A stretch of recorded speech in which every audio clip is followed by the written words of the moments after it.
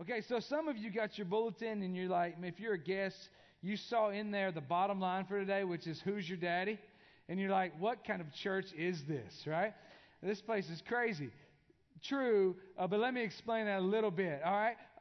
Who's your daddy? Today we're in Romans 6. If you've got your Bibles, we're continuing in our Romans series, The Glorious Exchange. We're finishing up chapter 6, and today Paul's talking about slavery. And he's talking about you're either slave to sin or you're slave to righteousness. So in essence, Paul is saying, who are you slave to? Who's your master? Or who's your daddy? So that's kind of where we're going today. That's what Paul's dealing with. And if you remember, one of my favorite movies is Remember the Titans.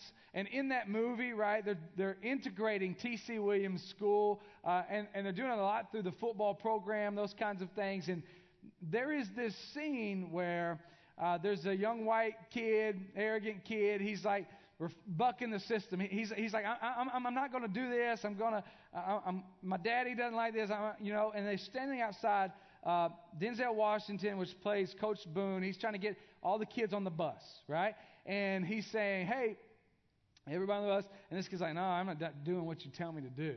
And there's this whole scene where Denzel says, he says, I'm basically inserting authority over him and saying, who's your daddy? And the boy, just kind of like, he's mad about it. And he says, boy, I said, who's your daddy? Or he's going to kick him off the team. Who's your daddy? And he says, you are. He says, louder. Who's your daddy? He says, you are. He says, now get on the bus. Right? Essentially what he's doing there, he's saying, okay, who's in charge? Who do you fall under? Who has the authority in this situation? Who's your daddy? And so he's setting up this whole scenario. Well, that's exactly what Paul is saying. He's asking the question, who's your daddy? Whose authority do you fall under? Who do you answer to? Who is your master? Who are you bound to? Now, in our culture, we got to deal with a couple of things because we have a warped sense of freedom. Right? When we say freedom, we immediately go to freedom of speech, freedom of choice, freedom of religion, freedom of vote, freedom of press, those kinds of things, right? We say we live in we're in a free country, right? But our freedom isn't free in the sense that we can do whatever we want, right? If you go streaking down Broad Street, you are not free to do that, okay? You will be tackled and arrested and covered up, hopefully, right? Like that's what will happen to you. Like you're not free to do that. And so freedom doesn't mean a freedom from responsibility, a freedom from rules, those kinds of things. So that is also true about when the Bible talks about freedom. Because this is what happens. A lot of believers say, well, I'm free to do whatever I want. Okay, well, biblical freedom isn't a freedom from responsibility and rules. It is not. Every time the Bible talks about freedom, it's talking about a freedom from sin. You are free from sin.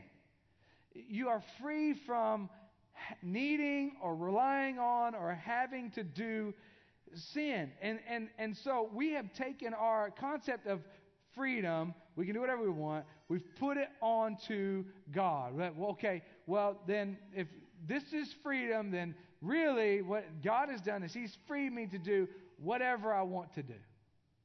And so that's not entirely the case. And so here's a couple verses just to show you what I'm talking about freedom in the Bible. It says, if the Son has set you free, you are free indeed. Galatians 5, it is for freedom that Christ has set you free. So these are a freedom from sin. It's a freedom from the slavery that is sin. And that's what we're going to talk about a lot. Now, the reverse implication of this is that if the Bible says you are free from sin, that means that at some point in your life you were bound by sin. You were not free from sin. So if we say, I have been freed, it means that at some point you were not free, which is true. Matter of fact, Romans 6 says you were slave to sin. You were slave to it.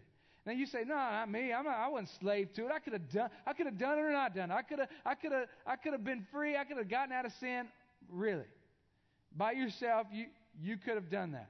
Yeah, I could have done it. Okay. No, you couldn't have. We talked about Romans says no one is good. No, not one. Yeah, but that doesn't really mean not good. I'm kind of good, David. I'm a good man. I take care of my family. I pay my taxes. I root for the Titans. I'm a good guy, right? Okay, let's talk about that, because in reality, the standard is not our standard. The standard is God's standard, right? So let's go to the basics of God's standard, which is the Ten Commandments, right? Ten Commandments. Let's see if we got any takers here who are good according to God's standard. Let's deal with this one. It says, thou shalt not lie. Anyone in here never told a lie? No. And if you did, you're lying now. So that's at least your second lie, okay?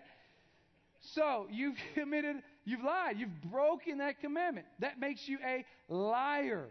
You'd say, I'm not a liar. I just lie sometimes. No. Liar. Okay? Another one. Okay. Have you ever put anything in the place in your heart that God only deserves? You put anything before God? Yes, we've all done that. We've all done that. Right? Okay, here's one. Thou shalt not murder. Some of you are like, I'm feeling pretty good about that one.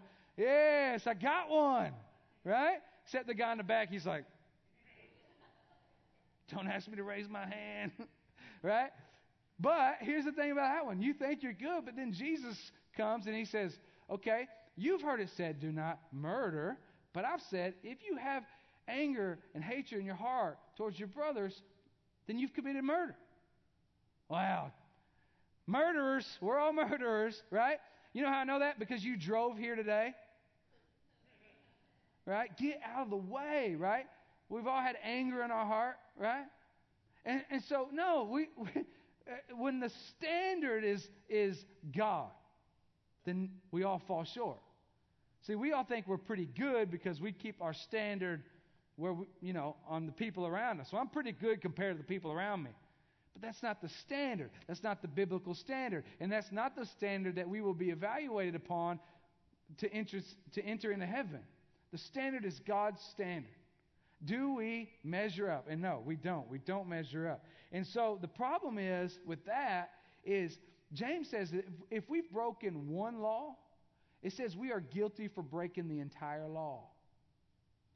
So if you've lied, you told one little white lie, well, it's not that bad. No, it's terrible. It means you've broken the whole thing.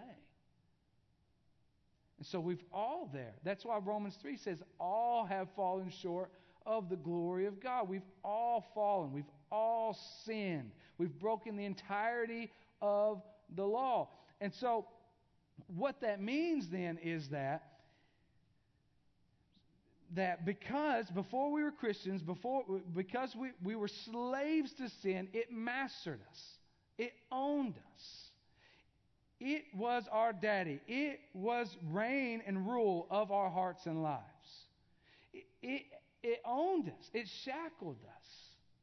This is what it's like before you're a Christian. This is what it's like before you believe in Christ. And an even bigger problem is, before Christ, you loved doing it. You loved it. Now you say, no, I didn't do that. No, you did. Now you might not have loved the consequences of sin, but before Christ, you reveled in it. You loved it. You did it. You loved the temporary satisfaction it brought more than you hated the consequence of it.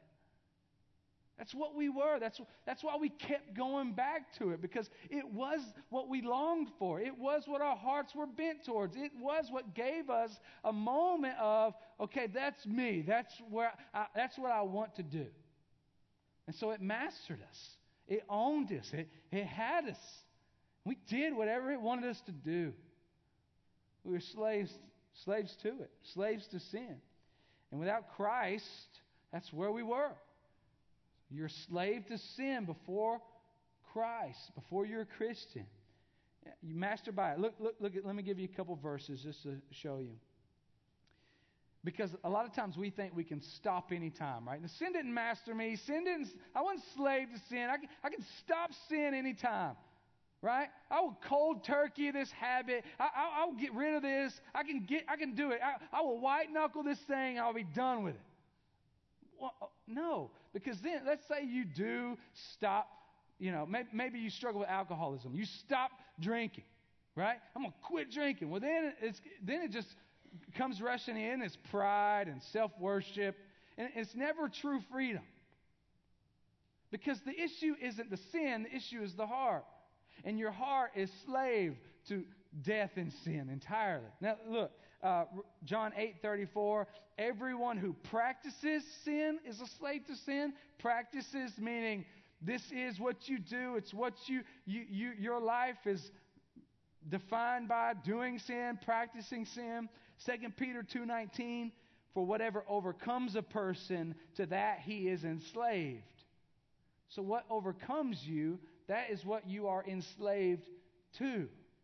So you see all of this scripture about being enslaved to sin. And if you think, this is the thing with our culture, because we think that if we're good enough, if we work hard enough, if we don't kill anybody, then we're going to be okay.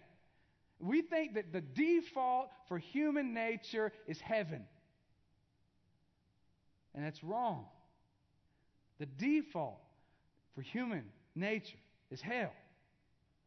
But we think if we white-knuckle sin, if we're just a good person and we do some good things, we take care of our family, it's like this. It's like being in a prison. You're in a jail cell. And you say, oh, I'm going to sweep my jail cell. I'm going to clean up my life. And you sweep that jail cell. You sweep it up really good. But at the end of the day, you're still behind bars. And so you can white-knuckle your sin all you want to, but if you have not been freed by the Son, Jesus, you're not free. You're still in jail. You're still in slavery. Your master is still sin. And that's what Paul is trying to get us to understand here. Let's read here. Romans 6:15 says, what then? Are we to sin because we are not under the law but under grace? By no means. Okay? He's asking the same question he's already asked at the beginning of this chapter. And again, a lot of people think that being under the grace and not law means that Jesus takes away all the rules. Ligon Duncan calls this an Outback Steakhouse theology. No rules, just right. Right? Think about how dumb that statement is. Okay, the next time you go into Outback, you pick up somebody's blooming onion and you shove it right in their face. No rules, just right. No, there's rules. You don't want some big hairy man coming in there with no shirt on eating right beside you in Outback. There are rules, thankfully. Right? There's rules. But this is the way a lot of people see grace. It's like, oh, no rules. This is great. Right? But that's not what Jesus didn't come to obliterate the rules. That is not what he did. That's not what he does. But a lot of people think that being under grace, not the law, means that we don't have to keep the rules. Now let me talk this. There is a heart change. What Christ does when he comes into your heart and life is he takes your stone heart and he gives it life. He takes your dead heart and he makes it beat. That's what Jesus does. So there is a transformation in you that goes from hating the law of God, seeing the law of God as a burden, looking at the church and seeing it as foolish, seeing it as, why would anyone do that? To transformation of heart, coming under God and saying, oh, this is good. This is what I want to do. The law of God is what I want to do. Jesus has transformed our hearts, and we no longer see his law as a burden, but we see it as a blessing. This is what happens when we have a heart change. We no longer see coming to church as an obligatory thing that we do to get our goodness checked off. We see it as, oh, that's the lifeblood of the body of what God is doing in the world, and I want to be a part of it. It's a heart transformation. We no longer see the commandments of God as a weight, but we see it as just grace given to us to tell us what pleases God and how to live lives that please Him. This is what, yes, there is a transformation of our heart that makes us want to please God, want to do the law. But I'll say it like this, that does not mean that God freed us from obeying. Just because, yes, it is a heart change, there's still a standard. There's still a law that falls on everyone, believer, non-believer. It doesn't matter. There is a standard that everyone will be judged by. The law, everyone will be judged by that law. Now, for the believer, Christ, in His obedience on the cross, made a way for us to have a perfect life. That's how we have salvation. He transforms our heart. We want to please God. But there's still a law for us. We still draw in to want to do the things that God loves. That's what we do. There's still a law.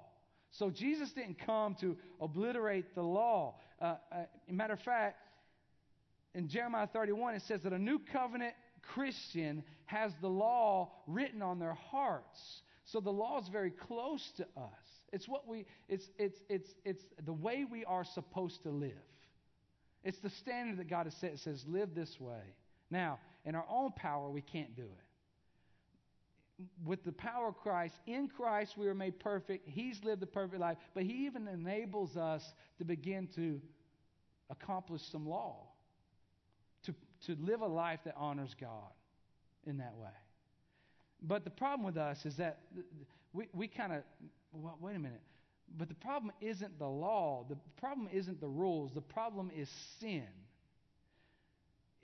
If we have this hatred towards God's law, it's probably just the manifestation of the real master of sin still working in our life. Because God's law is good. It's just. It's holy. That's why the psalmist says, he says, I love your law and meditate on it day and night. It's a lamp unto my feet, a light unto my path. It's a blessing. It's a beautiful thing for us to have. It's a beautiful thing for us to live at. Now, when we fail at the law, and we will, that's where the grace of God comes in. But it's not a people who want to take advantage of that. We are a people that say, oh, praise God that He's laid out a standard.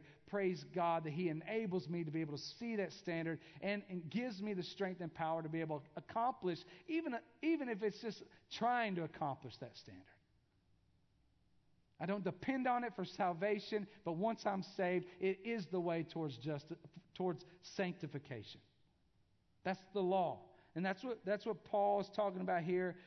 Grace means we've been transformed. We've been made to walk in newness of life and to be able to walk towards the law that God has set out. Now, let's keep reading. In verse 16 it says, 16 through 18, do you not know that if you present yourselves to anyone as obedient slaves, you are slaves of the one whom you obey, either of sin, which leads to death, or of obedience, which leads to righteousness. But thanks be to God that you who were once slaves of sin have become obedient from the heart to the standard of the teaching of which you were committed. And having been set free from sin, have become slaves of righteousness. I'm speaking in human terms because of your natural limitations. For just as you once presented your members as slaves to impurity and to lawlessness, leading to more lawlessness, so now present your members as slaves to righteousness, leading to sanctification. Okay, so Paul, he says in verse 19, I'm speaking in human terms. He's given us a negative illustration of slavery to help us understand what our spiritual condition is, right? And so he says, do you not know that you're slaves to the one you obey? So it's really remedial. It's easy. Who you serve is who your master is. That's what Paul's saying. Whom do you serve? Who you obey is who your master is. Everybody is a slave to either sin or to righteousness. Who's your daddy? Who's your master? Look at your life and say, okay, who is my master? Who am I chained to? Who is Whose authority am I under? That's what Paul is saying here. He's just saying, man, everyone is slave to one or the other. Which one are you a slave to? Now, let me be clear, because our cultural context for slavery is you are snatched from your homeland, stolen from families, ripped apart from families, put on a trade block, sold, bought, made to do harsh labor against your will. That's what our cultural context for slavery is. Now, when Paul is writing, that is not his cultural context for slavery. If you look, it's basically what he's referring to is indentured slavery. It is in this time, and this is why when you read passages in the Bible about slavery, you have to take our cultural context of slavery out of the equation, because that is not what it was. What they were dealing with is when a man would get down on his luck, lose his money or whatever, he would offer himself to a family. And he would say to that man, I want to be your slave. Why? So I can have a job. It was a way of providing for him, his family. And they were to be treated well. They were to be treated as part of the family. They were to be treated well. The Bible over and over tells them, you see several passages that talks about treating slaves well. Like we read those and like, oh, look, they promoted slavery. No. The context for slavery was way different than what we have in our minds. Okay, this was not force. This was not against their will. This was a way to provide for their family, to take care of their family. And matter of fact, there's all kinds of rules about slaves all throughout the scriptures. Every 7 years you would free your slaves, unless the slave would say, hey, I want to come back to you and work for you. Then it would be a bondservant. He could be tied to you for life. Right? And so there was all these things, different contexts. But so they would present themselves to a master.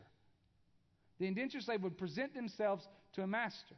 Now, before Christ, slavery for you had no option. It was like you were born into the slave to sin. Here's what you were. When you are freed, when Christ sets you free, when He separates you from sin and death, then Paul is saying, present yourselves. You have an option to present yourselves either back to, remember we talked last week about the lion in the cage. That sin is a caged lion, and the only power it has on you is if you jump in the cage with that lion. Right? So you have this option to present yourself either to slave master sin or righteousness. He's saying, present yourself. Right? If you are free, if Christ has set you free, then present yourselves to righteousness. That's why he keeps saying, use your members of your body as a tool for righteousness. You are an instrument for righteousness. He's saying, present yourselves to God. Use your life for righteousness. And so that's why this is not if you are permanently chained to sin, it's not what he's talking about. He's saying, present yourself to righteousness. Let's move on to verse 20 here, because I want you to get, and I'm going to come back a little bit, but I'm going to jump ahead of this verse so you can get some context here. Verse 20. For when you were slaves of sin, you were free in regard to righteousness. But what fruit were you getting at that time from the things of which you are now ashamed? For the end of those things is death. But now that you have been set free from sin and have become slaves of God, the fruit you get leads to sanctification, and its end, eternal life. For the wages of sin is death, but the free gift of God is eternal life in Christ Jesus our Lord. Okay? So Paul said, if being free to do whatever you want is so fun, then why does it bring so much shame? Right? He's saying they're presenting themselves to the master of sin. If presenting yourself to that master is so much fun, why did it bring so much shame? It's like it would be as ludicrous as us, saying, "Hey, man, great job committing adultery on your family and absolutely wrecking your entire family. That's terrific." No, don't take joy in that. That brings shame, and we've all got shame. right? Great job drinking too much and coming home and beating your son. Really good job. No, that's stupid. We would never do that, right? And that's what Paul's saying. He's saying those things, and I'm giving you extreme cases, but even the sins that we commit, all our sin brought us to this place of shame. So why, if it brought us to this place of shame, would we give it any glory? Why would we praise sin in any way in our life? Why would we, if we have been set free, why would we come back to the sin that put us in that shame for so long? Why would we do that? That's what Paul's saying. He says there's no reason why you should submit yourself to that slave master sin. The crazy thing about sin as a slave master is it's super deceptive, right? It advertises as if it's giving you life, right? Sin is fun. If you blow all your money on stupid stuff, it's fun. Just keep doing that, right? Like, that gives you life. You have life if you do. You cheat on your family. All these things. You have life. It advertises life. And all the while, it is death. It's giving you death. It's as though sin is a vampire. And you embrace that vampire, and when you do, it gives you this momentary, temporary high. And you love it. You eat it up. It makes you feel warm and fuzzy inside. But the small price you pay is it just bites a little bit and takes just a little bit of blood from you. So you get this fun, but it's just, you embrace that vampire. It's just a little bit of blood, right? Just a little bit. It just takes a little from you, right? But you get this, right? And it just takes a little. And so all the while you have been duped to think you are getting life, you're getting excitement, you're getting the way you're supposed to live. This is the way it is. But in the end, you die. In the end, you are drained. In the end, you have no life. You have been duped. And this is what the world, it has been bought. This is what they have bought. They think that this is why we put sin on a pedestal. We say, look how great this is, but all the while it's killing us. It's sucking life from us. The slave master of sin has one goal, and that's to wreck you. But see, this is why the world's been deceived. They look at the church and they say, God doesn't want you to have fun? Oh, no, that's not life. God wants you to go to church on Sunday, be a part of a body, and get involved, serve other people. That's not fun. God wants you to show up at 7 a.m. to set up kiosk and pipe and drape. That ain't fun. That's not life. Give money sacrificially? Nah. No, that's not life. That's not fun. And they keep hugging that vampire, man. But those of us who have been saved, those of us who have been brought into the slavery of righteousness, those of us who have had our eyes opened, these things that the world see as a burden are our greatest joys. The church, for the believer, is one of our greatest joys. It is our favorite time of the week to come together, to sing about our great God, to mutually encourage one another. To give is one of our greatest joys. To see God work with the little bit we have to offer. To see Him do mighty things with a few dollar bills. You kidding me? To serve so that the name of Christ can be proclaimed. Oh, what great joy. It's been flipped on its head. That's what sin does. It deceives. It makes you think you're missing out.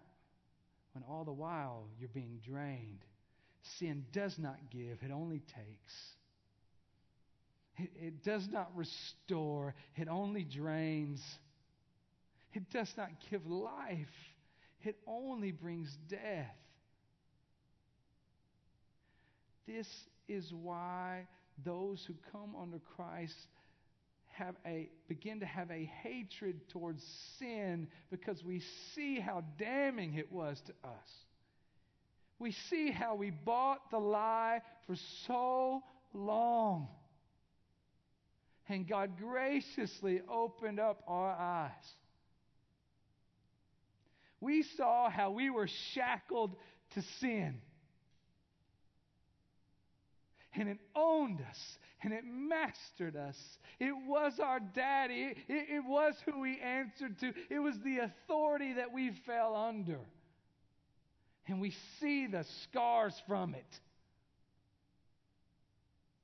And we are transferred by the grace of God from the kingdom of darkness into the kingdom of light. And we come under that and we say, oh, praise be to God that now I am shackled to Him, that I'm a slave to righteousness, that I no longer have to buy the lie, but I actually get life. Both here and eternal, I get life and joy. And Paul here is establishing the two masters. And he is simply saying, who's your master? Who are you shackled to? If the Son has set you free, Christian, you are free indeed. Stop going back to the life that you don't have to live. Press into God. Know Him. Be conformed to look like Him. I love verse 23. It is a verse that you should probably memorize. Very powerful verse. The wages of sin is death. But the free gift of God is eternal life in Christ Jesus our Lord. The wages of sin is death. A wage is what you earn. If you worked all week and your boss came to you with a check and he said, hey, this is a gift for you. I'm going to give you this gift. This is a gift from me to you. And you look at it, you open it, and it's your pay for working. You would say, that's no gift. I earned this. I deserve this. I worked all week to get here, to get this check. If I wasn't getting this check, I wouldn't be here all week. Right? You earned it. You deserved it. Right? So the wages of sin is death. You're shackled to sin. It will pay you what you deserve. And what you deserve, your paycheck for sin, is death. Now, when you die, that will be cashed. That check will be cashed in eternity away from God in hell. That is the payment for sin. But the free gift of God is eternal life. Free gift. It's not a wage. You didn't earn it. You didn't deserve it. No one can stand up here and say, God's lucky to have me on His team. No. God, that is ridiculous. It is a free gift given by the grace of God that we come under and we say, oh, thank you, God. You've given me the gift of salvation. And notice the end of the passage, it says how that salvation happens. The wages of sin is death, but the free gift of God is eternal life in Christ Jesus our Lord. The only way. Here's the thing. If you are a slave, what slave can free himself? Nobody. You don't say, okay, well, I'm done being a slave. No. Once you bond yourself as a slave, you would continue to be a slave until you were freed. This is how salvation happens. You are slave to sin, but the free gift of God is eternal life in Christ Jesus our Lord. Verse 23 says, not 23, I'm sorry, 22 says, you have been set free from sin and have become slaves to God. You have been set free. How does that happen? That happens through the cross. If you are saved, it is a free gift of God. He comes in. He says, you are no longer slave to this sin. You come under the kingdom of light, the kingdom of God, the kingdom of Christ.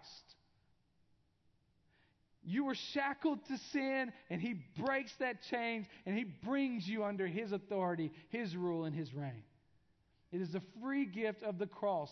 None of you can earn it. You can't white-knuckle your way out of sin. You can't white-knuckle and try real hard and be good enough. It will not work. The cultural Christianity is, if I don't kill anybody, then I'm okay to go to heaven. That is a lie. The only way to enter into heaven, only way to experience the free gift of of God, of eternal life, is in Christ Jesus our Lord. That's the only way.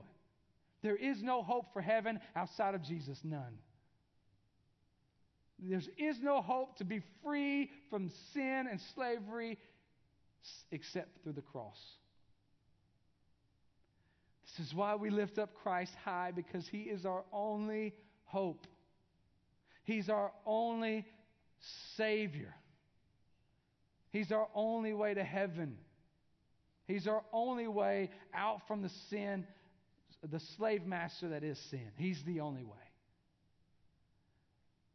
So today, you have to ask yourself, who is your master?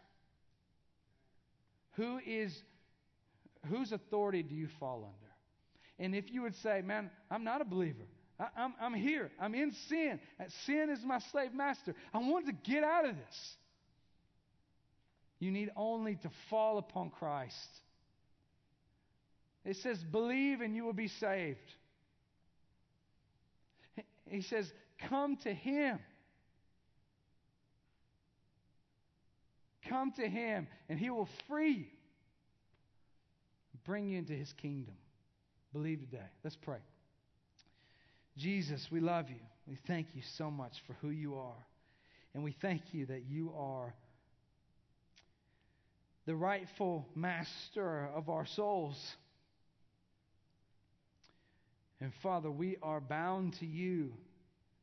If you have freed us, we are free indeed from sin and death. And we are bound to you.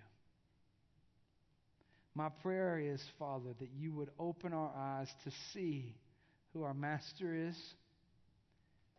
That you would open our eyes, Father, to know the truth. That you would, I pray that you would save in this place today. I pray, Father, that our church would be willing to step over the line of, just perception and what people think of us, to say, man, I've been living a lie, slave. I've been a slave to sin. I don't know Christ. He's not my master. And I want Him to be my master. And that we would fall upon the cross and surrender to you today. Father, we want you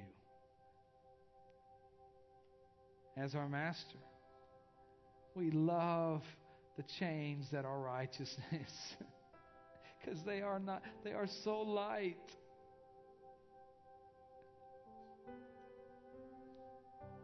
We love the bondage to righteousness because it is life.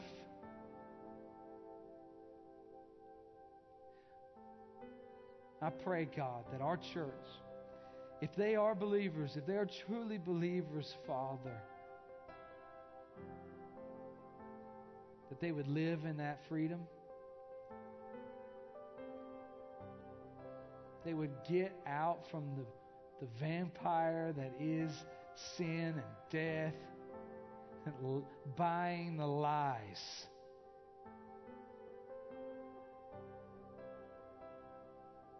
Sucking down the enemy's poison.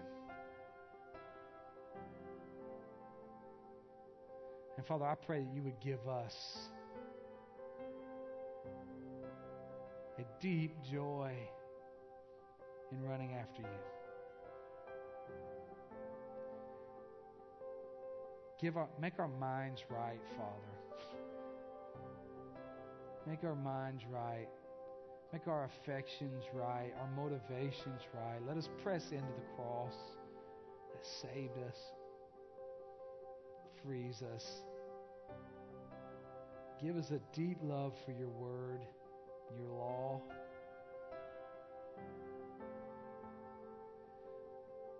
Father, I pray you would work. I pray your Holy Spirit would fall on us. And that we would, at the end of the day, just evaluate clearly. That our church would know, one way or the other, who their master is. Who are they chained to? In Jesus' name, amen.